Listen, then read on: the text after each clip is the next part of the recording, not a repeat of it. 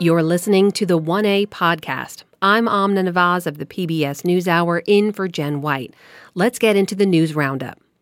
Well, the 2022 midterms are officially over. Reverend Raphael Warnock triumphed in Georgia's Senate runoff, beating Republican candidate Herschel Walker. I want to say thank you to my mother, who is here tonight.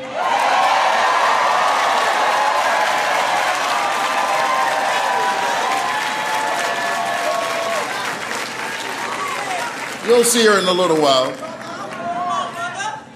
But she grew up in the 1950s in Waycross, Georgia, picking somebody else's cotton and somebody else's tobacco. But tonight, she helped pick her youngest son to be a United States Senator. That means Democrats have gained a Senate seat. But Arizona's Kyrsten Sinema has thrown the party a curveball yet again.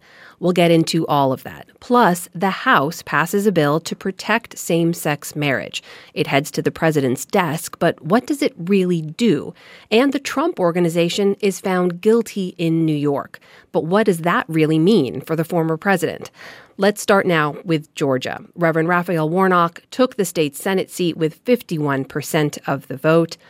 Joining us is Anita Kumar. She's the senior editor of Standards and Ethics at Politico. Also with us, Steve Clemons. He's an editor-at-large for Semafor. And Mario Parker, national politics editor at Bloomberg News. Thank you all for joining us. So let's kick it off with Georgia now. Anita, when you look at that Georgia Senate runoff race, what is your biggest takeaway?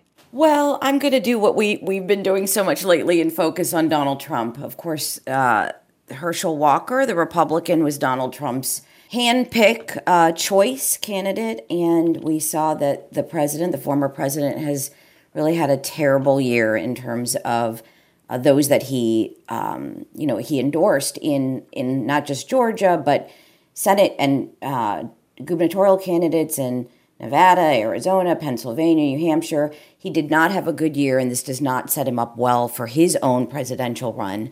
There's a lot of other takes that you can look at in Georgia. The state's changing. We can look at Herschel Walker being not the best candidate. He had a lot of baggage, but really just focusing on Donald Trump right now. Steve, what about you? When you look at this race, what stands out to you? That's the takeaway for me, is that Herschel Walker got over 1.7 million votes. The race was tight, and I agree with Anita that there were a lot of problems and flaws in the candidate. In fact, the candidate, Herschel Walker's son, Christian Walker, tweeted out quite graphically and flamboyantly the problems in his father, the candidate. But I think there's another dimension here, that you still had in Georgia a tight race, an extremely close race. 48.5% of Georgia went for Herschel Walker, and I think that has to be part of the plate. And I think that creates, whether or not it creates, you have to look at a case where, Stacey Abrams lost the state, Brian Kemp won the governorship, Raphael Warnock won the Senate, Herschel Walker lost. It's a state where it's still a jump ball state on a lot of fronts. And so I do think Trump is a factor, but I think we have to be careful of thinking that with that many people behind a candidate like Walker, that Trump is completely out of the picture. Mario, what stands out to you? I mean, we should point out there was massive turnout for the runoff election here. What does this tell you about how Georgians were viewing these contests? No, absolutely. I was down on the ground there earlier this week for the race. And I mean, to Steve and Anita's point, Georgia, this election has solidified its place as a purple state, as a battleground state. But one of the things that's notable is that you see some of the vestiges of the civil rights movement there. And the Democrats have built a machine. Stacey Abrams, though she lost her rematch against Kemp, kind of reinvigorated a machine down there in the South in order to get a lot of turnout from black voters, but also a diverse electorate as well. And so when in speaking to some of those organizers down there, the win for them emboldens them to kind of look and try to replicate that in places like North Carolina, for example. Well, let's talk a little bit about what's ahead then. Anita, when you broaden this out, We should note that, the Warnock win there does not change the balance of power in the Senate necessarily, but it does change the 2024 Senate map a bit. Talk to me a little bit about that. Yeah, I mean, Democrats are going to have a tough time in 2024. The map is sort of not on their side, if you will. And so this is one more that they wanted. They wanted to secure this to just try to even things out a little bit, but they're really going to have a tough road. And of course, you alluded to their new problem that they have, which of course is Kyrsten Sinema saying that she's going to become an independent. And so we don't know if she's going to run, but what they're doing is looking ahead to, for in 2 years and kind of looking around the country and saying that they're going to have a tough road to try to keep this really, really slim majority. So let's turn to Sinema then. Dems have gained that seat in Georgia, but as we just mentioned, Senator Kyrsten Sinema of Arizona now plans to switch her party affiliation to independent. Last night, CNN's Jake Tapper asked her what effect that might have on the Democratic caucus. Here's what she said. That's kind of a D.C. thing to worry about. What I'm really focused on is just making sure that I'm doing what I think comports with my values and the values of Arizonans. And I'm not really spending much time worrying about what the mechanics look like for Washington, D.C. And to be honest, Jake, I don't think anyone in Arizona is caring about that either. Steve, when you look at what we know so far about what Sinema has said, how she's answered some of these questions, what do we know about why she made the switch? Well, look, Sinema's in trouble with Democrats in her state. In the Inflation Reduction Act, while she did get behind some environmental provisions, she, also basically sided with the wealthiest end to, prevent some of what Senator Manchin was trying to do and getting a, 15% corporate tax and getting, the extension of a carried interest loophole for the most ultra rich out there that manage other people's funds. And she supported that. So she's in trouble in her state, and Ruben Gallego, congressman from Arizona, looks like a potential contender against her, running against a primary. So she made potentially a very smart move because she takes herself out of the Democratic primary, that if Ruben Gallego were to run, he would most likely win. But it creates a problem for progressives and those on the center left in Arizona, because if she were to run as an independent and Ruben Gallego were to win the Democratic primary in Arizona, it creates very good conditions for who would run on the Republican side. So I think that she's, in my view, politically, the D.C. thing, to respond to her, is I think she knows she's in trouble with Democrats, and she's trying to give herself some more options. Mario, how do you look at this? What does all of this mean for Democrats, for the caucus, and for President Biden and his agenda? Well, it means that after a really over performance in the 2022 midterm election cycle, the map was already going to be much more difficult for Democrats.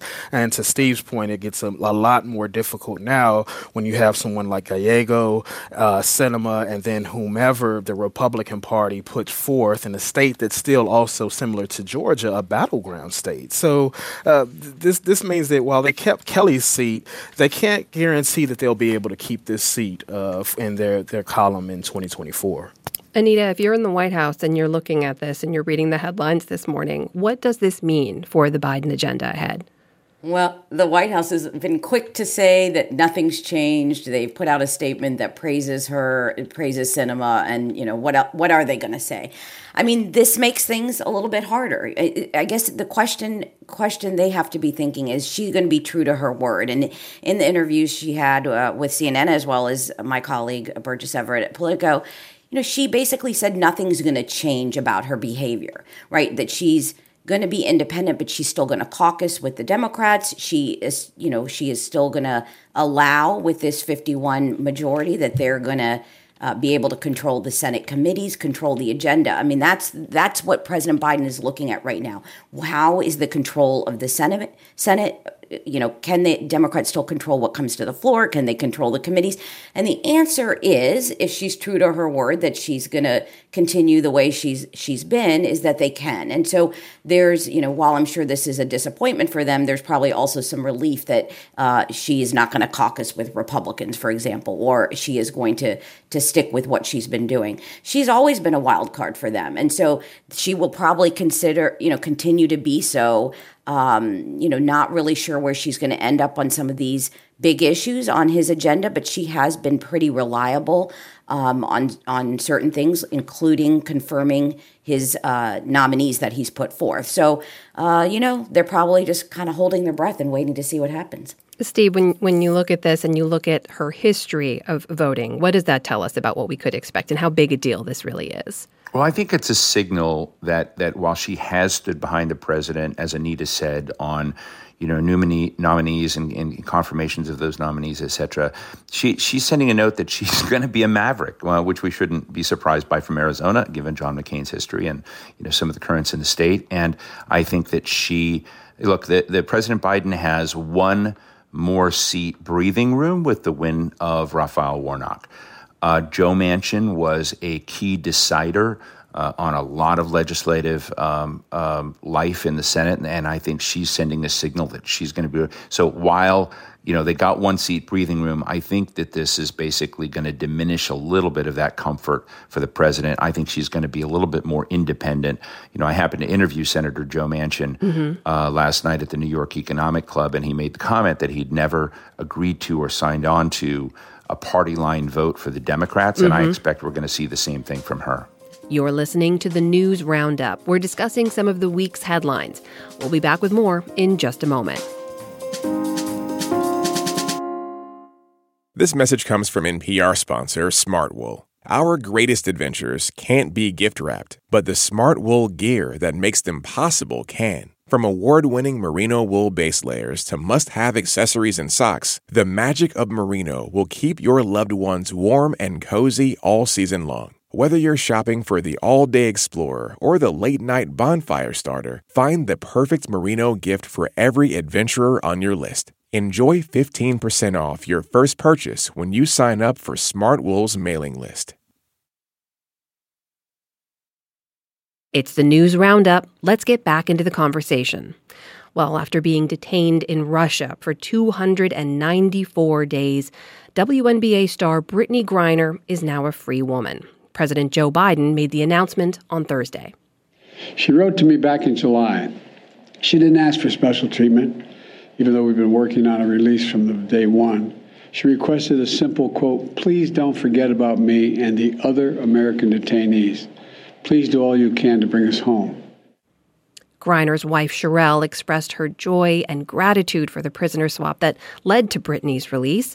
But big picture here, Anita, what does this move mean for President Biden?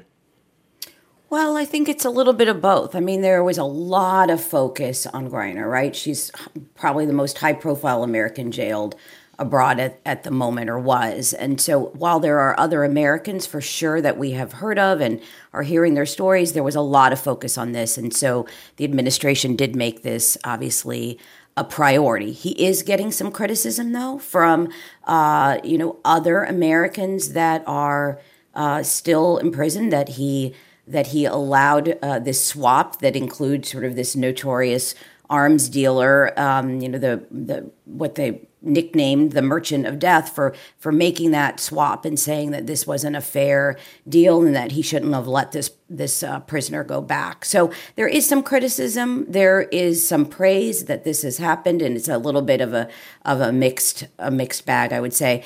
Look, the president has said, though, that he has not forgotten about the other Americans and that he will continue to work on it. It wasn't as he said yesterday, it wasn't something where he had a choice of another prisoner or more prisoners. It was this one swap or nothing. Let's talk a little bit more about some of those other Americans, because for a time, the administration was reportedly trying to free both Griner and another American in Russian detention, former Marine Paul Whelan. He actually spoke with CNN from Russia.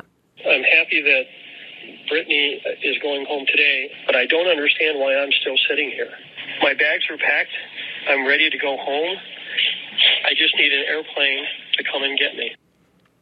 Steve, Whelan has been detained in Russia for nearly 4 years. It's heartbreaking to hear his voice that way. What do we know about why it's taken so long to get him out? Well, he was arrested and convicted in Russia for espionage, and he denies, and the U.S. government denies that there was anything. He's also Canadian and Irish and a British citizen, in addition to being an American citizen. We are basically at war with Russia. in a proxy war in Ukraine. And that means that those people that Vladimir Putin holds, he can extract a very high price for, because the countries are not trying to get along, not trying to solve these problems. Putin is trying to exact a price. And the price for Brittany Griner was very high, because Victor Bout is one of the most despicable people in the world. The Merchant of Death probably understates the impact. He had served half of his sentence. And so you can make an argument. And, I have a lot of respect for people who work to try to get these Americans who are taken, detained, kidnapped, et cetera, or arrested around the world out. Governor Bill Richardson was very involved with this, as were others. And I think that the calculus for getting them is always a complex one. And certainly, Paul Whelan deserves all of our support to try and get him out. He claims he is innocent, and we as a government have said he is innocent of those charges. But it's going to take another calculus and probably another high price for that Vladimir Putin is going to extract. And that's just the nature of the times we are in. This is not the time of Putin meeting Trump in Helsinki and having a buddy-buddy moment there. This is a time of tension with the Russians because they've invaded a sovereign country, and we're fighting them. Mario, I want to share with you an email from Claudia, who wrote in on this. She emails this: "It's great that Brittany Griner is coming home, but there are many others imprisoned in Russia, and not just Paul Whelan. One example is Mark Fogel, who, like Griner, was imprisoned for bringing medical marijuana into Russia. All the focus is on just two people, which leads one to think that only celebrities or people in high-profile jobs have a hope of being released." Mario, what would you say to Claudia?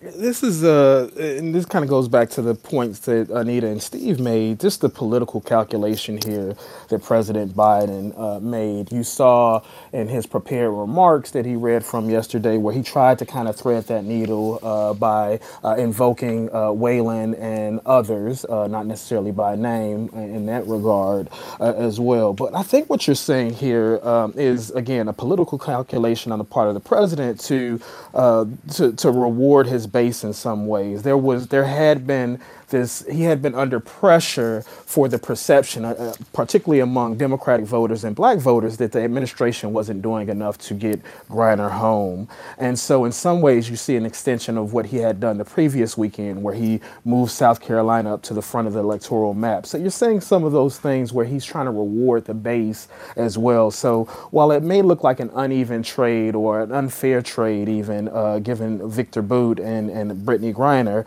again, domestically, the president had been under quite a bit of immense pressure from his base. Well, Steve, let me just ask you once more about Victor Bout here so folks understand. He was the one exchanged for Griner here. He's a well-known arms dealer. He was serving 25 years in a U.S. prison, in part for conspiracy to kill Americans. For folks who criticize this as a lopsided trade, what do we know about why Bout was such a priority for Russia to get released, and how concerned are U.S. officials about Bout returning to his line of work? Well, I think U.S. government officials are very worried about it. Those officials who helped arrest and convict Bout are some of them have spoken out publicly, are very frustrated because they fear that the kind of transnational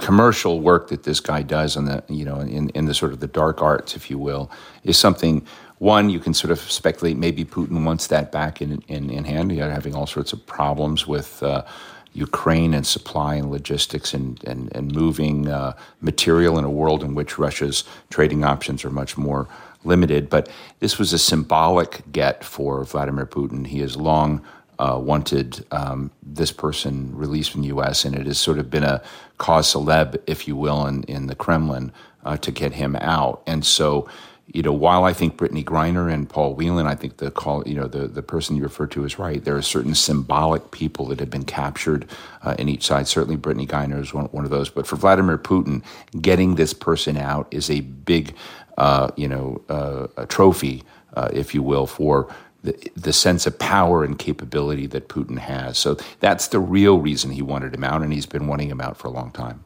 I want to turn now to a big moment in the House of Representatives here this week. On Thursday, the House passed the Respect for Marriage Act, which will add federal protections for same-sex and interracial couples. Today, we stand up for the values the vast majority of Americans hold dear, a belief in the dignity, beauty, and divinity in every person, an abiding respect for love so powerful that it binds two people together. That was outgoing Speaker of the House Nancy Pelosi. Anita, when you look at this bill, we know it now heads to President Biden's desk for his signature. What is the significance of this particular legislation?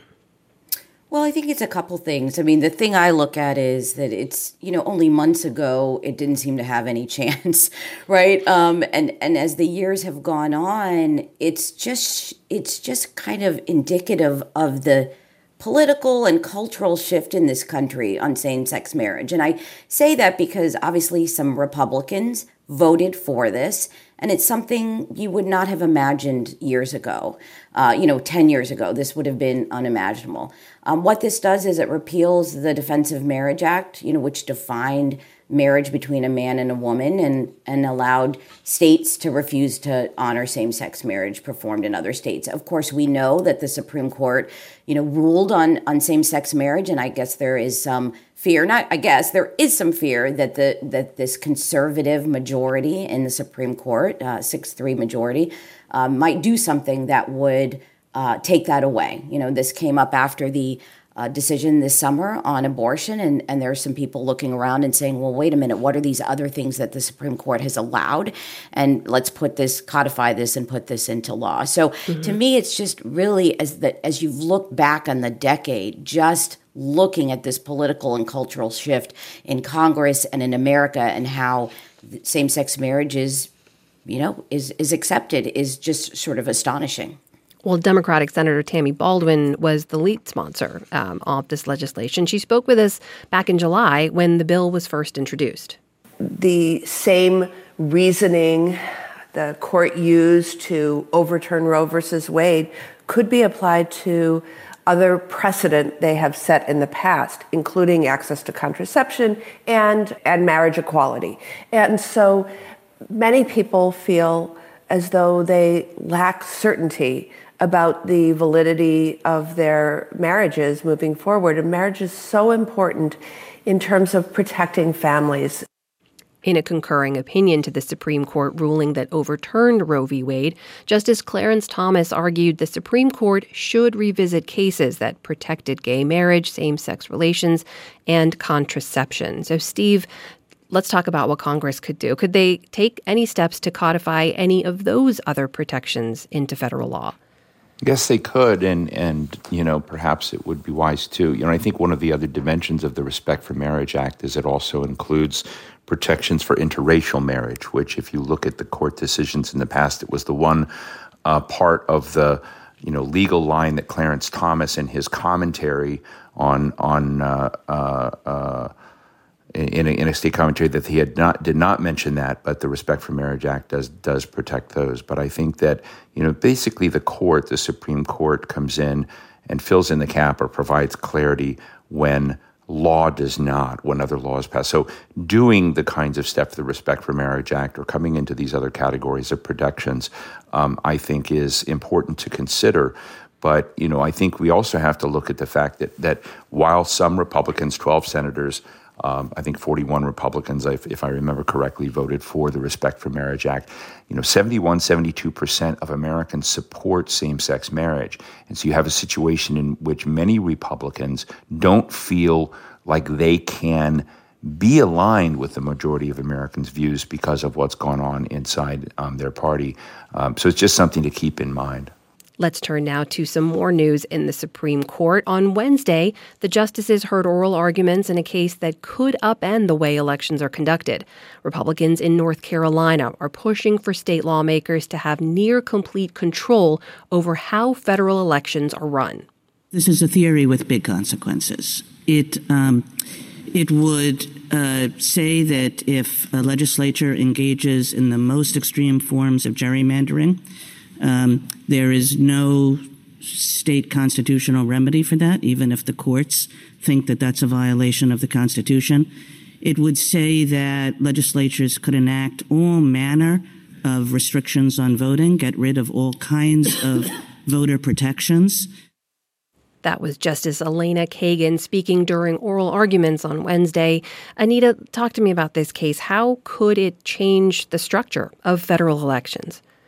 Yeah, it's a little bit nuanced here, but if you look at the big picture, it would give state legislatures, if it goes this way, sort of unchecked power. And that's what you heard justices sort of talking about. There's checks and balances, obviously, at the federal level. But at the state level, these state courts are sort of a check on legislatures that are, doing all sorts of election laws, drawing congressional maps, election rules, how voting is conducted in each state.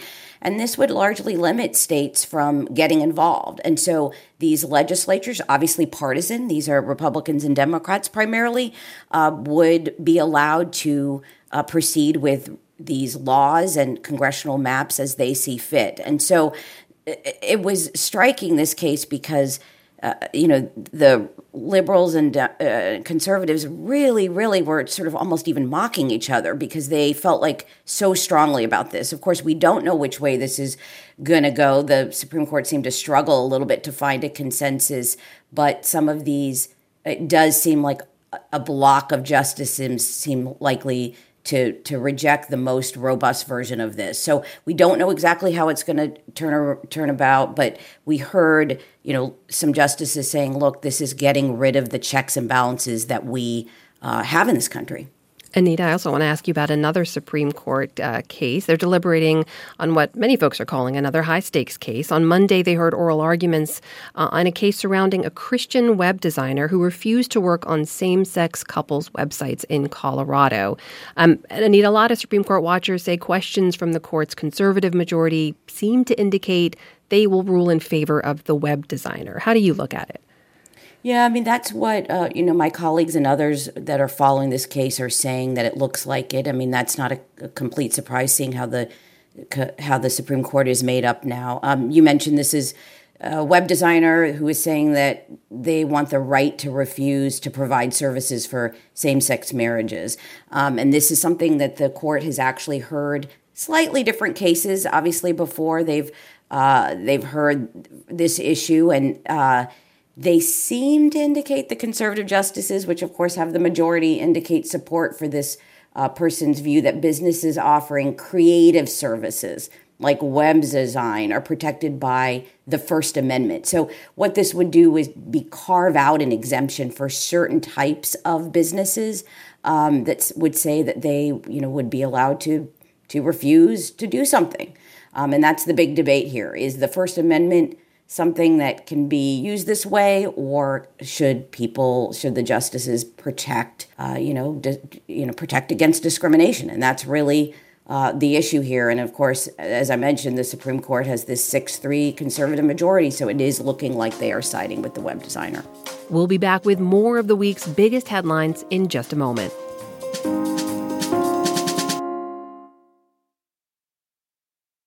Let's get back to the news roundup. Let's head now to New York. Former President Donald Trump's company was convicted on tax fraud charges by a Manhattan jury on Tuesday.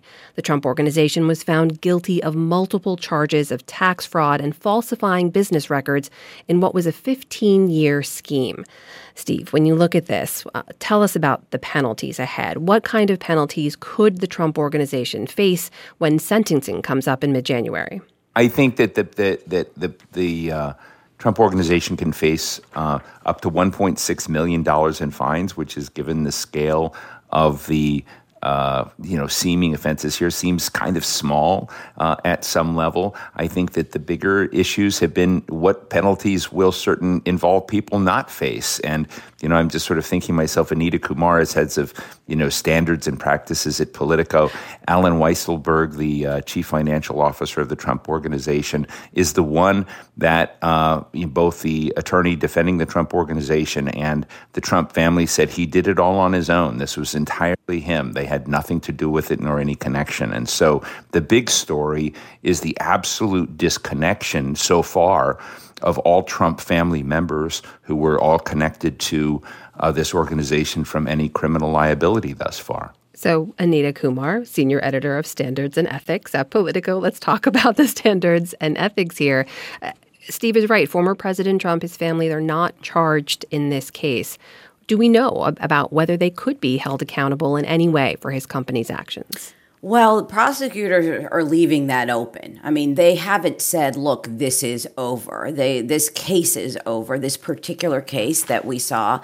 And Steve's right, Alan Weisselberg, the long-time chief financial officer, he's worked for the Trump family for decades, did testify, but he was very, very careful as to how he did that. He talked about what was done. He admitted what was done, but he did say he was careful not to blame the Trump family. I do think that we are going to hear that prosecutors have kind of said, look, it's not over. There's more to come. They've kind of hinted at that. And I think a lot of people are looking to see what is next. I mean, there has been some criticism and some questions about why this didn't deal with specific people. And I just think that, it's not over until it's over. We've seen, of course, President Trump face other allegations and other possible cases in a lot of other, in both in New York and Georgia and other places. Of course, the Congress is still investigating, the Justice Department, all for different issues. And I do think that most of these, I think there's probably 6, 5 or so, are not over, and these things take a long time. So I think this will continue to go on. Mario, we know former President Trump is quick to defend himself, quick to call any kind of action against him or anything he's related to a hoax or undermine it. What kind of response have we heard from him on any of this? Oh, it's absolutely that this is a witch hunt, that this is politically motivated, that New York is expending resources on he and his family and their operation at the expense of rising crime. So you're saying former President Trump hit the usual notes that we're used to him playing in these matters. But I mean, cumulatively, this has just been a terrible, terrible last 30, 45 days for the former president, particularly since he announced the third White House bid. It's been investigation after investigation. It's been just political fumbles and missteps, some of them very damaging. He's never been as politically weakened as he is at this point, maybe since the aftermath of January 6th. Well, Steve, what about that? I mean, this is, as Mario noted, just weeks after he had announced his candidacy for 2024. Does this legally or politically impact that? Well, right now you can be charged with crimes and run for president. You can do a lot of things for president. You can have dinner with all the we've been at Semaphore the other day. My colleagues Shelby Talcott and Kadia Goba wrote a great piece on just what disarray the Trump campaign is in. So even before you get into the criminal or potential criminal dimensions, or the criminal referrals that Donald Trump may be involving and fighting. And a lot of people, wondered whether the announcement by President Trump that he would run again was really designed to sort of deflect a lot of these legal challenges of the moment. But there's nothing that stops President Trump that I can see from actually moving forward with his campaign should he want to. What right now is getting in the way is the time, the distraction, potentially the financial cost, because no longer the Republican National Committee can no longer pay his legal fees. So his situation to many outsiders seems to be deteriorating, but that's the way it always looks with President Trump, and he still seems to do quite well, surprisingly, in many situations. So we just don't know the answer to that question. Anita, what about the party? What about the Republican Party and all of this? We did see coming out of the midterms and a number of the candidates who former President Trump had backed after they lost those elections, you started to see some of those more senior Republicans break away from him a little bit. Does any of this impact Republican support moving forward? It is the question we always ask. I covered President Trump in the Trump White House for 4 years, and there was always a moment, it was pretty regularly, that we would say, okay, this is the moment. The party's going to leave him. He is going to lose his support. And it really didn't happen. Of course, it did happen with some particular people. And of course, there's a lot of Republican leaders he doesn't get along with. The Senate Minority Leader Mitch McConnell and Donald Trump did have a falling out. And so I'm not saying those things haven't frayed. But when you do look at the polls, when you do look at how he fares, not around the country, but with Republicans and the Republican Party, he's still quite popular. I mean, he's still get in the polls on Republican voters for 2024. He's still right up there, more support than anyone else. I think Florida Governor Ron DeSantis might be the next one, but there's still, a huge difference. So, we'll see. We mentioned all these different cases that are going on, but President Trump does have this way of sort of eking it out. I will say that he also does something that has really worked well for him on the political side, which is he takes these cases, he takes these criticisms and he turns it around. And when he's out there on the campaign trail, he says, is exactly what Mario said. It's a witch hunt, right? They're after me. And he's turned that into maybe not a political win, but an advantage with some of his supporters. That it works when you go talk to them, as I did for many years. They say, look, they are out to get him, and I'm going to support him because look at all that he's had to endure. So he has made this work in some ways, but I would say in the last several months and of course the last year since January 6th, things have changed, and so we'll see what that looks like over the next 2 years if he does fully go through with the running and whoever else comes into challenging him. Steve, how do you look at this issue? I mean, we should note one of the things we hear more frequently from Republicans is they want to see a number of qualified candidates throw their hats into the ring for 2024. And when you press them on whether or not they would support former President Trump, you get different answers to varying degrees. How are you looking at it at this stage in time? Well, I think it's a real challenge for the Republican mainstream party that wants to get back to some form of governing, getting high-quality candidates, because that's not the litmus test for Donald Trump, who remains the single most vibrant and vital part of the Republican Party as far as the base is concerned. And what he wants are loyalists. And so loyalists above everything else to him and to however he defines what the party is what matters. And so that's an incredible tension inside the Republican Party right now. And we're going to see a civil war, in my view, during the next year as this continues to play out. But, I'll go back to something Anita said at the very beginning of our show today, that we respond to a lot of questions in terms of Trump. Trump drives our attention. He is a defining feature of this. I sort of feel like there was a moment before the Mar-a-Lago raid by the FBI over the classified the mismanagement of classified documents by President Trump, allegedly, is that I thought the Republican establishment, particularly Rupert Murdoch and Fox, were divorcing themselves and distancing themselves in a definitive way from Trump. And we were going to see him like a rock star plummet to, smaller playhouses and stuff after having saturated the market. That raid brought Donald Trump back to life.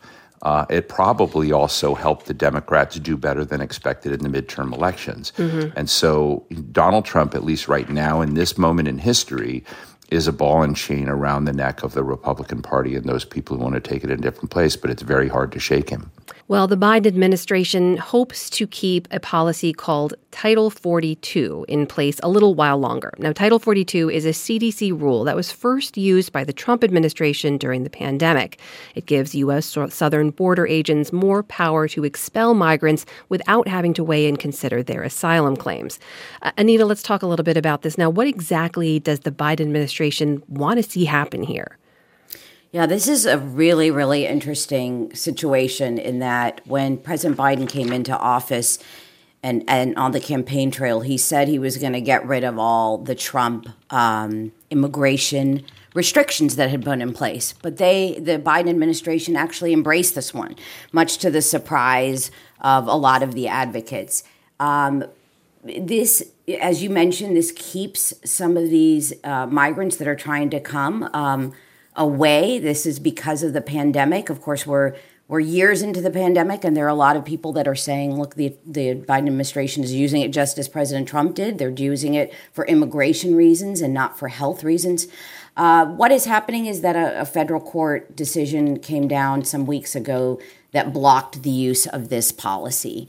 The Biden administration said this week that they're actually going to appeal that. So they're trying to get this judge, a U.S. district judge, to change its mind or appeal that decision to be able to continue to use this policy. They're basically saying that the CDC did the right thing and that they were able to use Title 42. So this has been going on now for years, and there's been a lot of court cases on it, and we'll sort of see what happens. The difference, I think, this time was that the judge had given the administration some time to decide about the appeal and to sort of decide what they wanted to do next, and the administration has now said that they're planning on appealing. Mario, I think it's fair to say immigration is always a hot-button political issue. How do these contours and what's happening at the U.S. southern border right now, how does this change the conversation? Yeah, I mean, this is always a tough conversation generally, but particularly tough for the Biden administration. Republicans have really honed in on the surge of migrants at the border. It's a political weakness for the White House and the president as well. And so you're seeing some of that delicate dance take place here, right, where on the one hand, the administration is challenging the order by saying that they want to essentially keep CDC's authority or keep the authority for future pandemics or instances like this in which the CDC would have the authority to over the border and migrants to stop the spread of particularly like something like COVID-19 in this case. But at the same time, the administration is saying that, hey, you know what, we were actually planning to go ahead and lift it anyway, right? Mm-hmm. So in order to keep migrants out, which is, again, an acknowledgement of just how politically tricky it is and how it's been a weakness, again, for the administration given the surge of migrants at the border. And anytime we talk about immigration, I think we need to underscore the fact that there has not been any meaningful congressional overhaul or reform in almost 30 years. That is worth pointing out. Thank you to all of you for joining our conversation today. Anita Kumar is the senior editor of standards and ethics at Politico. Steve Clemons is an editor-at-large for Semaphore. And Mario Parker is a national politics editor at Bloomberg News. Thank you to all of you for joining us. And before we go, a remembrance. Well, now, who are the people in your neighborhood? In your neighborhood? In your neighborhood? Say. Sesame Street's Bob McGrath died of complications following a stroke on Sunday in New Jersey. Born in Illinois in the 1930s, McGrath studied music at the University of Michigan and later received a master's from the Manhattan School of Music. McGrath began singing with vocal groups in college and continued after graduating. Though he made television appearances with some of those groups, McGrath found musical success in Japan. There, he released several albums with songs both in English and Japanese.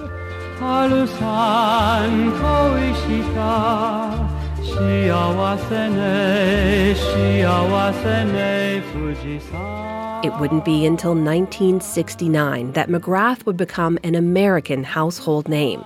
He joined the cast of Sesame Street as a music teacher, staying with the show for nearly 50 years. Hi, beautiful. Who, me? Sure you. Oh, I'm not beautiful. Of course you are. To be beautiful, all you have to do is to think beautiful. No kidding. Mm-hmm. Don't you know you're... McGrath's performances captivated audiences from toddlers to adults, oftentimes mirroring the pop culture at the time. Sing a song. Sing a song. Bob McGrath was 90 years old. That's good. Sing out strong. Sing of good things, not bad. Sing of happy, not sad. You're listening to the 1A podcast. We'll discuss some of the biggest headlines from around the world in just a moment. Stay with us. Make it simple to last your whole life long. Don't worry.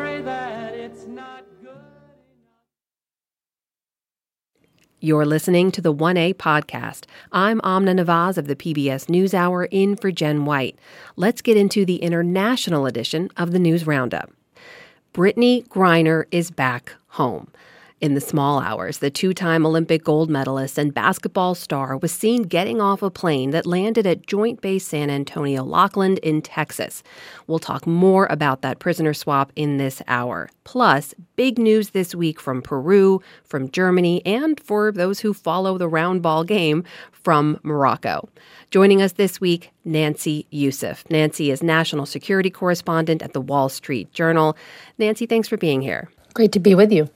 Emily Tamkin is senior editor U.S. at The New Statesman, a British political and cultural magazine. She's the author of Bad Jews, A History of American Jewish Politics and Identities.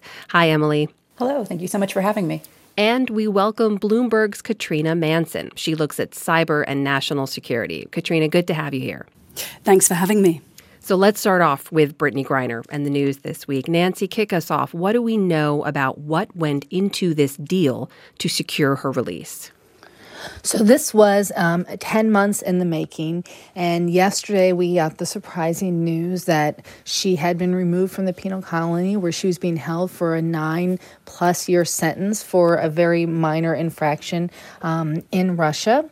And she arrived at the United Arab Emirates. She was on the tarmac. On one side is her, and on the other side is an arms trafficker named Victor Bout. They sort of cross paths. And she is flown to the United States. She's arrived this morning in San Antonio, Texas, where she will undergo an evaluation and a reintegration back into American society. We know that this sort of came together in the last week, and it was in the last 48 hours prior that this appeared to be imminent. And we know that this was a hard-fought negotiation, that the Russians used her imprisonment and the U.S. desire to get her back, to get back someone who they valued probably more than anyone else held in the United States, Victor Bout, and that despite the efforts by the U.S. to get other prisoners in Russia out, notably Mr. Whelan, the U.S. was unable to, that the Russian proposition was either you can have Ms. Griner back for Victor Bout, or you can have no one, but they're under no circumstances could you have both. And I think that was surprising to some because Victor Bout was seen as such a valued exchange for the Russians. I think there was a hope that more people could be released from Russia through this exchange. But she's here now, and I think it was a pleasant surprise for many who'd been following her case and feared that said she feared being forgotten and held in Russia for the next 9 years. Nancy, you mentioned Paul Whelan. We should note that speaking alongside the president on Thursday at the White House was Brittney Griner's wife, Sherelle, and she spoke of her relief and commitment to work hard for the release of other Americans held abroad, including Paul Whelan. BG's not here to say this, but I will gladly speak on her behalf and say that BG and I will remain committed to the work of getting every American home, including Paul, whose family is in our hearts today. As we celebrate BG being home, we do understand that there are still people out here who are enduring what I endured the last 9 months of missing tremendously their loved ones. And Paul Whelan's brother, David, spoke to CNN about Griner's release and whether he's ever going to see his brother back home. It's hard to process this in real time, which is what we had to do last April when Paul was left behind before and Trevor Reed came home. But we do worry about what's in Paul's future. I think it's become clear that the U.S. doesn't have any concessions that the Russian government wants for Paul, and so I'm not really sure what the future holds. Nancy, do we know why the Russians are treating Paul Whelan's case differently? So this is just conjecture on my part. What they have said is that they see him differently than others, that they see Mr. Whelan as a spy, and where Brittney Griner wasn't facing those kinds of charges. Hers was having a small amount of cannabis oil. And again, this is conjecture on my part, that they have decided that in return for Paul Whelan, that they need someone the equivalent in their minds, a spy. That's pure conjecture on my part based on the limited information that they've given.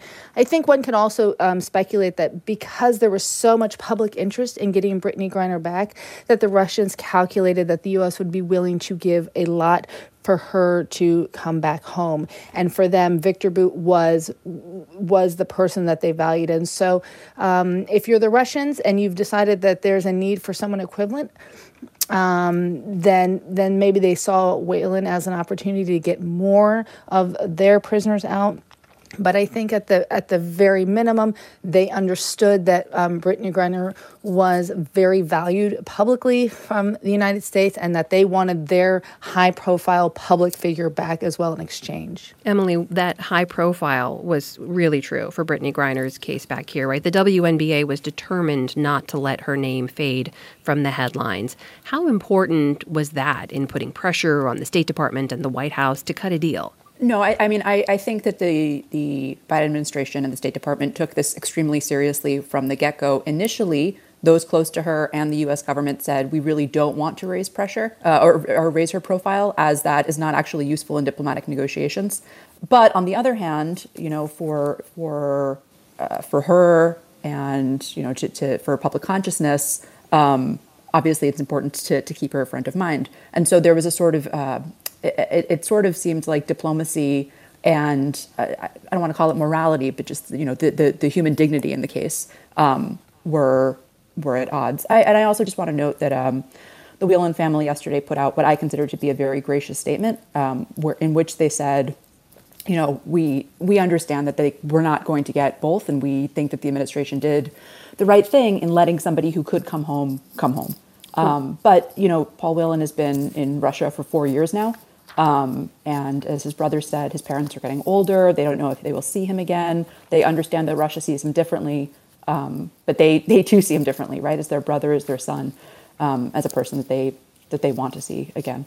Katrina, what can you tell us about Viktor Bout, the man that the Russians wanted back and got in this prisoner swap? Viktor Bout, this is a man that CIA director has described as a creep, even quite recently. But his reputation started gathering pace back in the 1990s. I used to be based in the Democratic Republic of Congo and in Sierra Leone, and there were accusations about him then. In fact, this term that a lot of people will have heard this week, Merchant of Death, this comes from a British Minister of State for Africa who in 2000, this is Peter Hain, he called him a merchant of death for the role that he accused him of playing in delivering weapons to Sierra Leone and Angola. And the US, of course, has spent years tracking him down. There was a very elaborate sting operation that in the end the DEA did, getting him out of Russia, doing a sting operation in Asia, getting him back to the US, and getting him indicted. He was serving a sentence for 25 years. He served 12 years of that, and senior administration officials were, in their attempt to justify this deal, saying 12 years is a lot. We've got a lot from this. But it's also someone that, at the time, a State Department official called him the personification of evil. So it is extraordinary to think that this arms dealer who has worked across Africa is back. And, of course, it's at a time that Russia needs weapons for Ukraine, and the Biden administration says that it's weighed the consequences, and it's pretty unclear what Bout might be able to do now, today, back in Russia. Indeed, it may be a little bit of an embarrassment for the Russians to have him back, but of course it's being greeted. There was a Russian official who said his return is a true Christmas present. So this is a real chance for the Russians to say they've done very well. And I think it's interesting to go back to Peter Hain, that UK minister who first described him as the merchant of death. He commented on Bout's release, saying that he saw this as a grubby deal. Emily, we know it wasn't just Griner in Russia. As we mentioned, it was Paul Whelan who's still there. Mark Vogel is also still detained there, another American citizen. And in July, a senior State Department official said there's between 40 and 50 Americans being wrongfully detained by foreign governments across the world. How does the U.S. strategy with Brittney Griner and this whole case impact any of those? I think that those will all continue to be ongoing. I think in the same way that this was a public surprise after months of negotiations, even in countries where the U.S. doesn't have direct ties, there are. So, for example, I'm thinking of North Korea, where Sweden acts as a go-between, or Iran, where it's Switzerland. This is always, I don't want to sound like I'm doing PR for the State Department, but the truth is this is always an ongoing part of the work that a U.S. administration does, because there are Americans wrongfully detained around the world, and there are people whose job, when this fades from the headlines, when it's not top of mind, people who are still working to bring these Americans home. And Emily, just briefly, if we can, do we know what Brittney Griner deals with now that she's back? Nancy mentioned at the top reentry to society. I can't imagine. I know you mean this in sort of the practical steps of, but could I can't. jump in? Yeah, sorry, go ahead. Yeah, the only reason I mention it is because I cover the U.S. military, and she's headed to Brooke Army Medical Center, and it's actually quite fascinating because they have a reintegration process that could take days, if not weeks. Simple things like being able to decide when you wake up, when you go to sleep, are all things that they're going to have to sort of reintroduce her to her, because for months she didn't have those options. Mm-hmm. And it was a process born out of POWs in Vietnam. And so there's a very slow process to kind of reintroduce her to freedoms that we all take for granted, but when you're held in captivity, you don't have. One imagines that right now she's being reunited with her family. Mm-hmm. It's not like on television where it's going to be a running down the runway. It's going to be a very measured process. She might not see them more than 45 minutes because to do more could potentially overwhelm her. There is a long road ahead. Next, we turn to this week's dramatic events in Germany. On Wednesday, local authorities arrested more than 24 members of a far-right group. Prosecutors say they were part of a plot to violently overthrow the government. We had these groups in our sights for several months now. Because of the mounting evidence of concrete plans for a violent overthrow, and that too with the use of weapons, it was time to bring in the police and state prosecutors. That is Thomas Haldenwang with Germany's Domestic Intelligence Agency speaking with DW News. Nancy, many of those arrested in this were part of a group called Citizens of the Reich, Reichsbürger. What do we know about this group, and what are their aims? So Reichsbürger is one of several extremist groups that are in Germany. They basically deny the existence of the German state. The estimates within Germany is that there are 21,000 members, 2,000 of them considered to be potentially violent. And so the numbers are pretty extraordinary, and yet they're one of only several groups that are operating with this sort of ideology. And they apparently were the keystone of this elaborate operation in which they would storm the German capital, arrest lawmakers, and put a former a prince from German nobility as their leader. And so I think while before Germans were one to dismiss these groups and members of them as sort of on the fringes, I think what we saw this week is that they actually present real, tangible threats to governance. So, Nancy, with that many members, do we know if more arrests are expected? What's ahead? The assumption is that there are more arrests. I think there have been suggestions of that. There have been 25 arrests so far, but as you know, a plot this big presumably has more people involved in it. And it's not just the numbers, but where they're arresting people. So far, they've arrested a judge. They've arrested a former member of parliament. They've arrested police officers. They've arrested elite members of their special forces. And so these are people who are being arrested in places where they have infiltrated Germany's government. These are not people who are on the outside. They're inside, plotting against the very government that they're supposed to be serving. Emily, what do we know about how far they got in their plans, how capable they could have been to actually overthrow the government? I mean, I think we should stress this, by all accounts, seemed like a pretty bad plan, which is why it was foiled. You're not going to be able to storm the Reichstag and with the modern German state and install an aristocrat from a former royal from a royal family of yore. That's just not going to happen.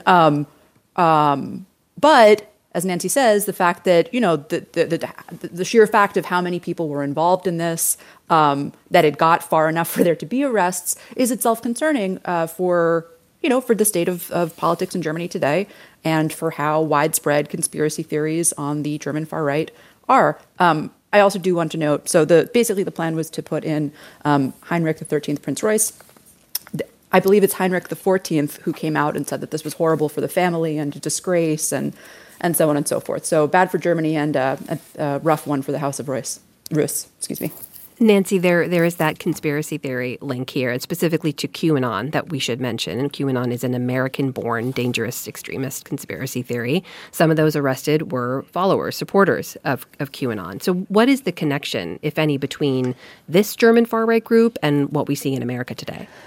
So according to extremist researchers, QAnon has the biggest number of followers outside of the United States in Germany.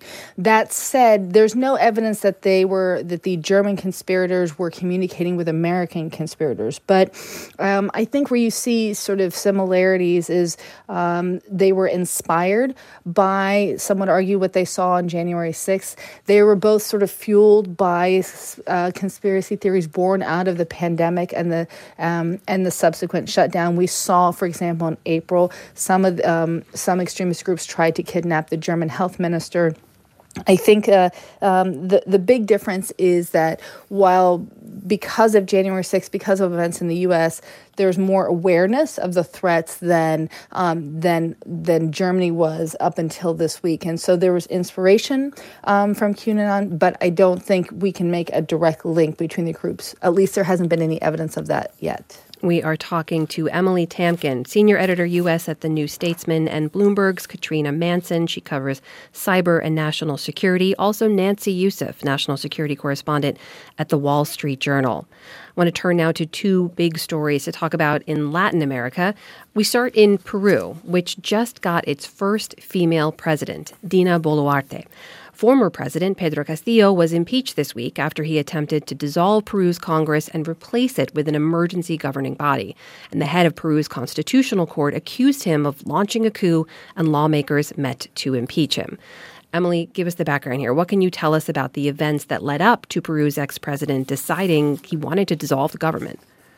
Right. So Castillo was elected last year and promised to end, corruption as normal, business as normal in Peruvian politics. In fact, in office, he was accused of doing exactly the opposite. And so Peru's Congress was going to meet to decide to impeach him. In order to try to avoid this, he said, actually, I'm dissolving Congress and installing an emergency government, which was, very quickly taken to be a coup. Even his allies broke with him. He was removed from office. He was placed under arrest. As you say, his vice president is now the first woman to lead Peru. I think, we were just talking about connections or similarities between the story in Germany and January 6th. I think one could also see certain parallels with our own, with January 6th again, the difference being that the president's allies very quickly broke with him and said, this is not what we do here, and you are going to face immediate consequences for your actions.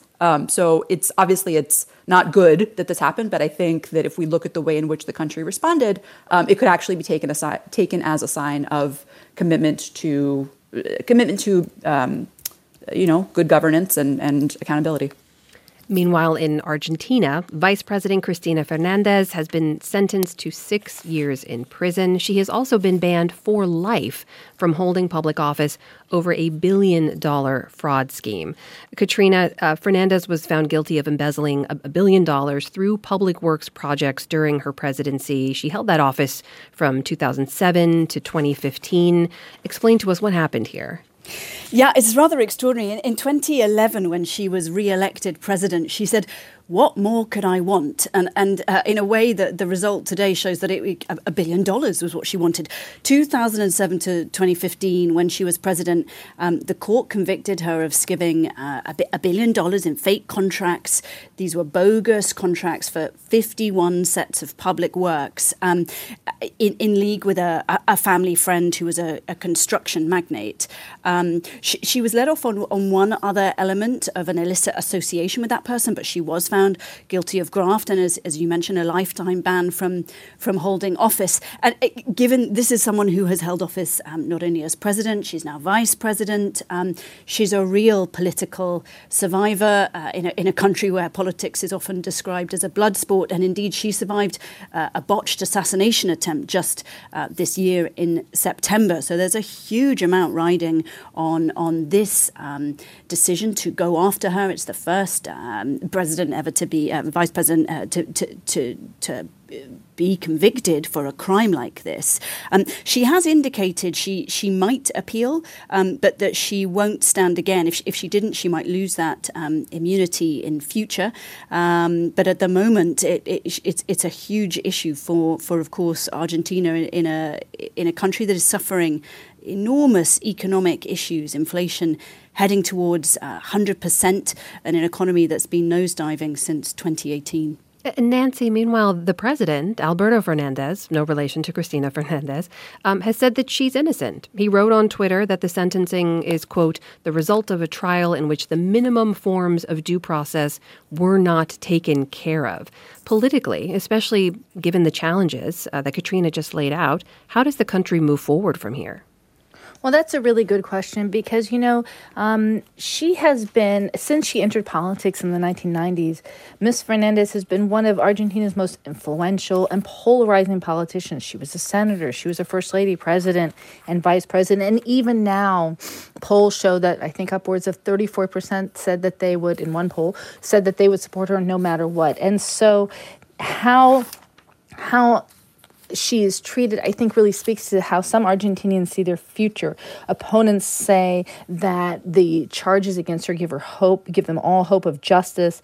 Her supporters see this as a witch hunt against a very effective politician. And so as long as this case persists, as long as she is now out of politics for next year's elections, I think it sort of becomes to personify the division within Argentina about its politics going forward.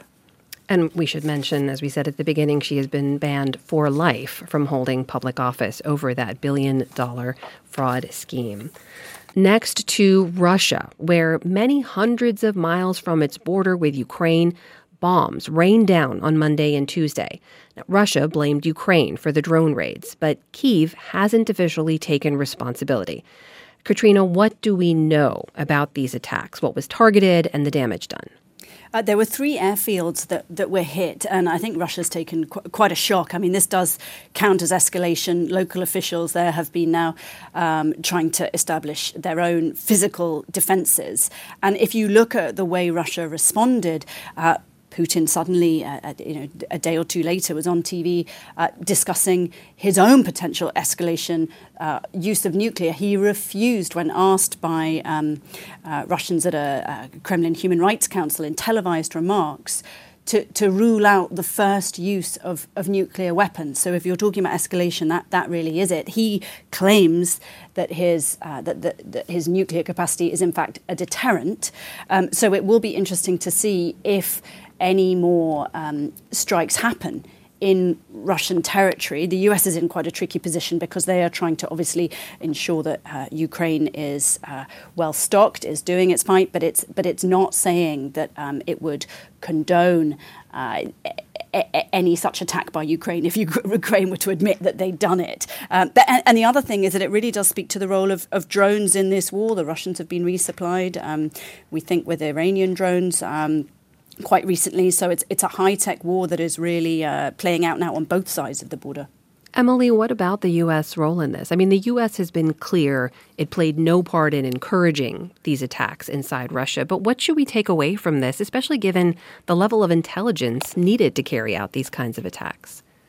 Right. I mean, we should stress that these were domestically modified Soviet-era drones, which speaks to Ukraine's own capabilities to sort of innovate as this war goes on, but not necessarily in a way that the United States might like. Right. And this is actually not the first time. Obviously, the United States has been supporting Ukraine and does support the broader Ukrainian cause and its sovereignty. But there are moments where Ukrainian defense and the U.S. The desire to contain this and to try to reach a resolution are perhaps at odds. Well, on Wednesday, we should note Russian President Vladimir Putin spoke in a televised meeting. He acknowledged his operation in Ukraine was taking longer than expected, but he also promised not to let up. Russia's invasion began more than 9 months ago, on February 24th. Katrina, when you listened to what Putin had to say, what else did you take away from his remarks?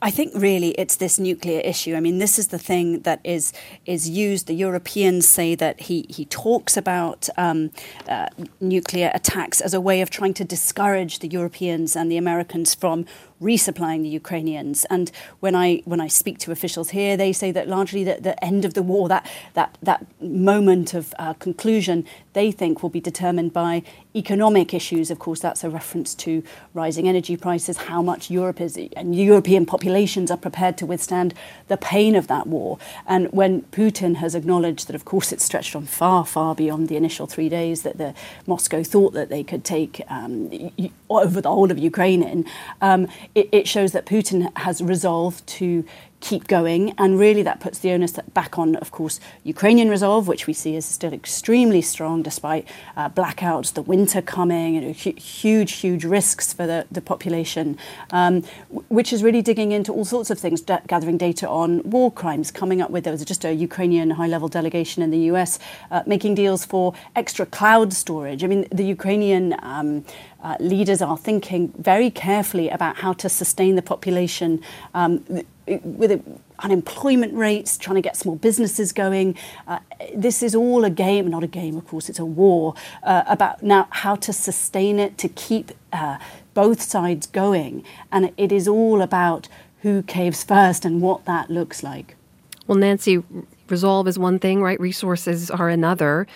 Does Russia have what it needs to continue moving and see through what Putin promised would be a meaningful result? I think what Russia has is more resources to draw from. They have a bigger population. They have more military resources. And so in that regard, they can continue to fight this fight. But whether they have the will with every passing month as they lose territory, as things like the drone attacks, where Russians are now seeing the threat happening inside their borders, potentially to them, allows this war to continue. I think that remains to be seen. But they have the ability in terms of resourcing to keep it going. But as we've learned in this war, that can mean very little, because what we've seen from the Ukrainians is ingenuity. We've seen a constitution to endure a lot of hardship. Right now, half the population is without electricity. And so what we're learning, if nothing else, is that war is fought beyond weapons, beyond training. It can often come down to the spirit of an individual soldier. And this week, Time magazine chose Ukrainian President Volodymyr Zelensky and the Spirit of Ukraine as its annual Person of the Year. Last year, we should note, they picked Elon Musk. And the women of Iran are the magazine's Heroes of the Year. Next up, we wade into matters of morality. Around the world this week, we've seen governments intervene on sex outside marriage, dress codes, and gay rights. Iran has been in the international spotlight for months as people protest the death of 22-year-old Mahsa Amini. She died in September after being detained by the so-called morality police. But the status of Iran's morality police is unclear after reports that Tehran had disbanded the force, and if the country would continue to insist that women wear the hijab. The U.S.-based Iranian activist Masih Alinejad told ABC News to treat all official information out of Tehran with a high degree of caution. Look, a regime that killed more than 500 people just in 2 months suddenly comes up with the idea and saying that we're going to abolish morality police. Of course, it was a propaganda move by the Islamic Republic. They know how to use disinformation to mislead the rest of the world or to calm down the protesters within the society. Nancy, when you look at this, what is going on here? Was this a botched attempt by the Iranian regime to quell the protests or something else?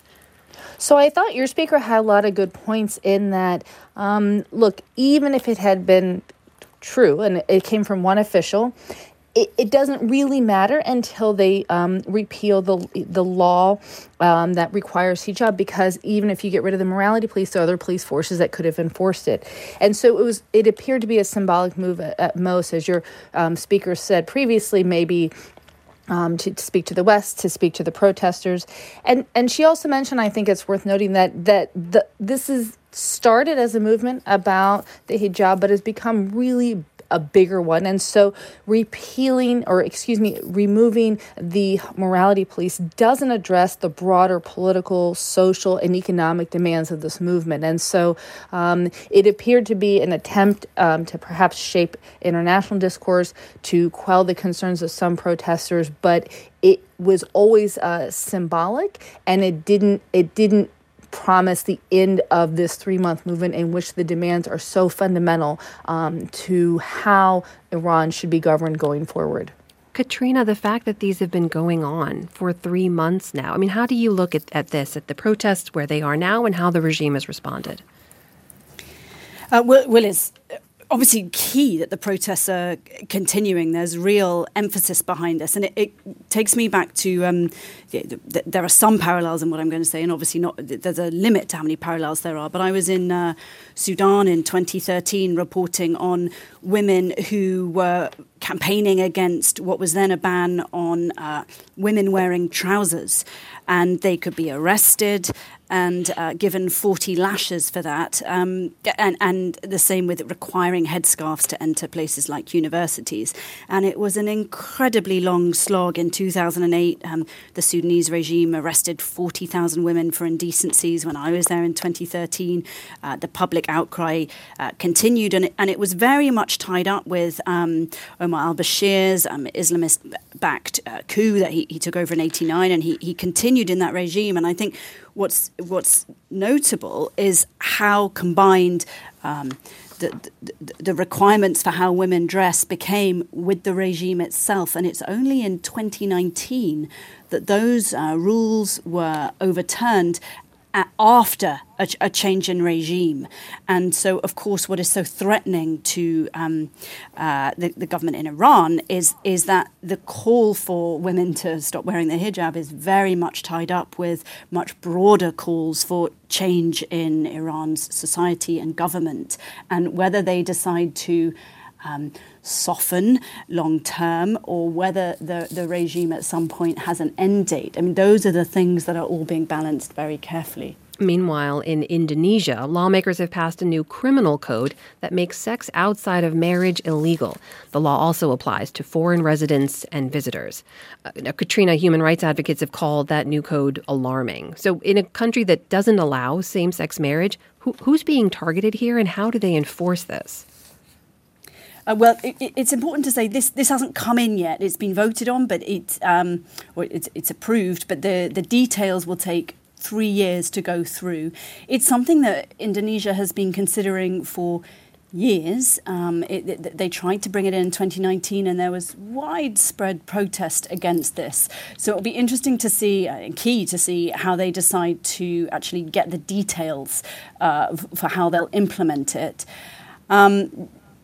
There are quite extraordinary comments from people in Indonesia saying, I already live with someone, what am I going to do? I mean, the rules were watered down a little bit to say that only certain people could actually make the accusation. It needs to be family members. But there are plenty of people saying they don't want family members having that right over them. And a new law also went into effect in Russia, we should know, where Vladimir Putin has expanded his ban on LGBTQ quote-unquote propaganda. Emily, this is an expansion of a law that's already on the books in Russia. What do we know about why Putin is pushing these through now? That's right. So there's a 2013 law that says that you cannot disseminate information related to LGBTQ identity to minors.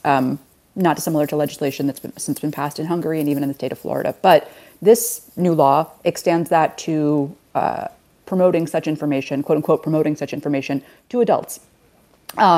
I think we can see this as a broader crackdown on civil rights, such as they are in Russia today. I think sometimes when we talk about LGBTQ rights in countries like Russia or like Hungary, it's treated as sort of a distraction and like, oh, he's just using this to distract from his real power grab or distract from how poorly the war is going. And I think it's really important that we actually think of it as part of the same conversation and part of the same story, right? Like how minority rights and civil rights are not a distraction from illiberalism and authoritarianism and ill-advised foreign conquest. It's all part of the same package, which is how, the consent of the governed and how you treat the people over whom you are ruling. Meanwhile, on Thursday, Chinese President Xi Jinping arrived in Saudi Arabia to meet with the king and Crown Prince Mohammed bin Salman. Xi also spent time with the Arab League and the Gulf Cooperation Council. Nancy, talk to me about this trip. What's significant about it and all the parties involved? Well, it's a very important trip because we have seen in the past few years that China has grown in influence in the Gulf. And here was the leader receiving a celebrated welcome to Saudi Arabia, much more much bigger than President Biden got this summer. And they came out of it with a number of commercial agreements, some of them valued as high as $29 billion in areas of technology cooperation. And they also agreed to meet every 2 years. And so what we're seeing and have seen, and I think this was a very physical display of it, is China trying to erode Washington's role in the region as a power broker. That you've heard the region say, we see the U.S. as disengaging from the Persian Gulf in this pivot towards Asia and its focus on Ukraine, and we see an opportunity to engage with your biggest military foe, the pacing challenges you've described it, and we're going to take advantage of it. I think where we saw the limitations of that cooperation is we didn't see major changes on military cooperation between China and Saudi Arabia, that the United States continues to be the preeminent partner for the Saudis. And so what we're seeing is a more complicated relationship for the United States with Saudi Arabia, and one where the U.S. will have to contend with a Saudi Arabia that has very close ties, including technological ties, with its biggest, one of its biggest challenges going forward in China. We should note also all of this is unfolding as sanctions are intensifying on Russia over the war in Ukraine. The global energy market has tightened and changed dramatically. How important, Nancy, how important is this visit in securing energy for China? Well, we saw the biggest crude oil exporter meeting with the biggest crude oil importer. And so the fact that they are solidifying that relationship and growing that relationship, I think, signals that both sides recognize this as an opportunity, that partnership is an opening for other forms of economic cooperation. And Katrina, we should note U.S.-Saudi relations are not in a great place right now. Right before the midterms, we talked about how Saudi Arabia was cutting oil production. There was, of course, the 2018 murder of journalist Jamal Khashoggi that U.S. intelligence believed was ordered by the Crown Prince, Mohammed bin Salman. From the U.S. point of view, what's of most concern about these two nations getting closer? Well, I think there's a certain element of the U.S. not making the new world order. It's being made slightly around the U.S. And the Biden administration has had to really balance what Biden said on the campaign trail about Saudi, calling it a pariah. And at the time, it looking like Saudi would be on the back foot for years, a decade even, after the murder of Khashoggi, the Biden administration being the ones who came out publishing that declassified intelligence report you referred to. But of course, when Ukraine happened, Biden then visited Saudi. He does a fist bump with Mohammed bin Salman, the Crown Prince. And the US in November backed immunity for the Crown Prince, Mohammed bin Salman, over a court case about Khashoggi after he was elevated to Prime Minister. So this balancing act is extremely painful for the Biden administration, given what Biden has said. And Saudi has shown it can push back. I mean, China is calling this a strategic relationship, a comprehensive strategic partnership. That's an elevation in what they're calling the relationship. They're going to hold summits every 2 years. So as Nancy says, there's not that defense intelligence focus yet, but of course it could grow. And given Saudi's relationship on the US on intelligence, but also US relationship on Saudi cooperation on intelligence matters, it's going to be very complicated as things rejig in the next few years. And Biden simply hasn't got what he wanted from Saudi Arabia. Well, I'll assume most of you were not in the stadium for the penalty decider between Spain and Morocco, though, man, would I have loved to be. But if you were, the second that saw Morocco through to the Final Eight sounded like this.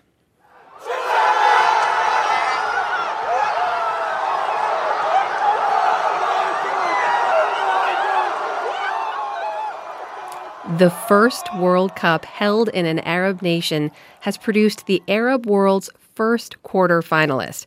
Morocco claimed their prize spot by beating Spain 3-0 in a penalty shootout. Nancy, you don't need to be a soccer fan to know this is a big deal, and praise for the team has come from all over the Arab world. What does Morocco's success mean for fans of the game throughout the Middle East?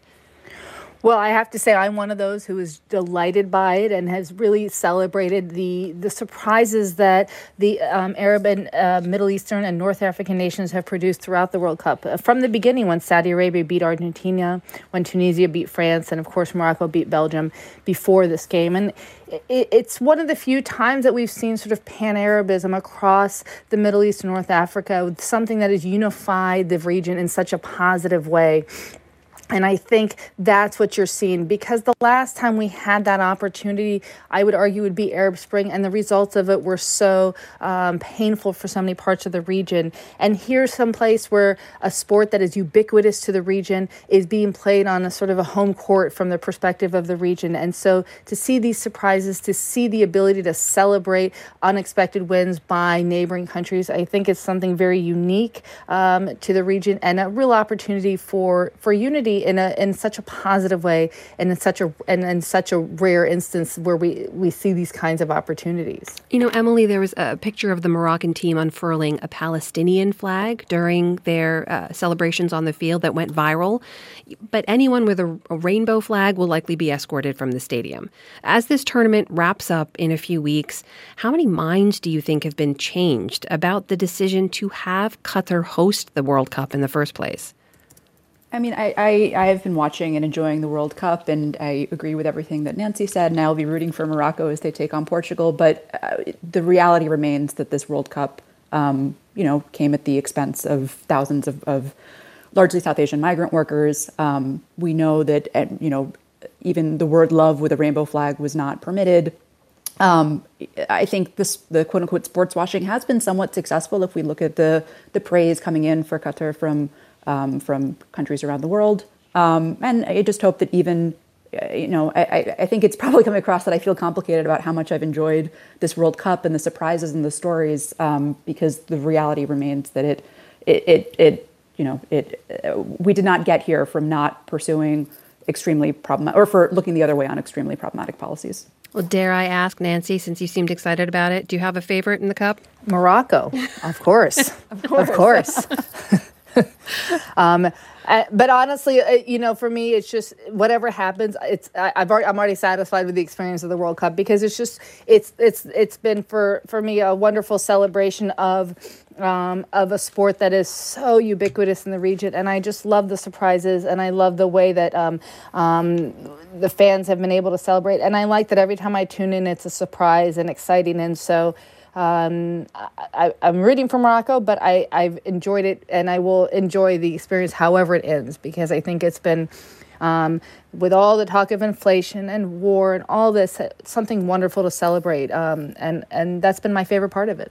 That is a perfect note to end our conversation. Thank you so much to my guests, Nancy Youssef, national security correspondent at The Wall Street Journal, Emily Tamkin, senior editor U.S. at The New Statesman, and the author of the book Bad Jews, A History of American Jewish Politics and Identities, and Katrina Manson. She's a Bloomberg reporter looking at cyber and national security. Mike Kidd is our sound designer and engineer. Chris Castano is our digital editor. Paige Osborne is our managing producer. Maya Garg is our senior producer.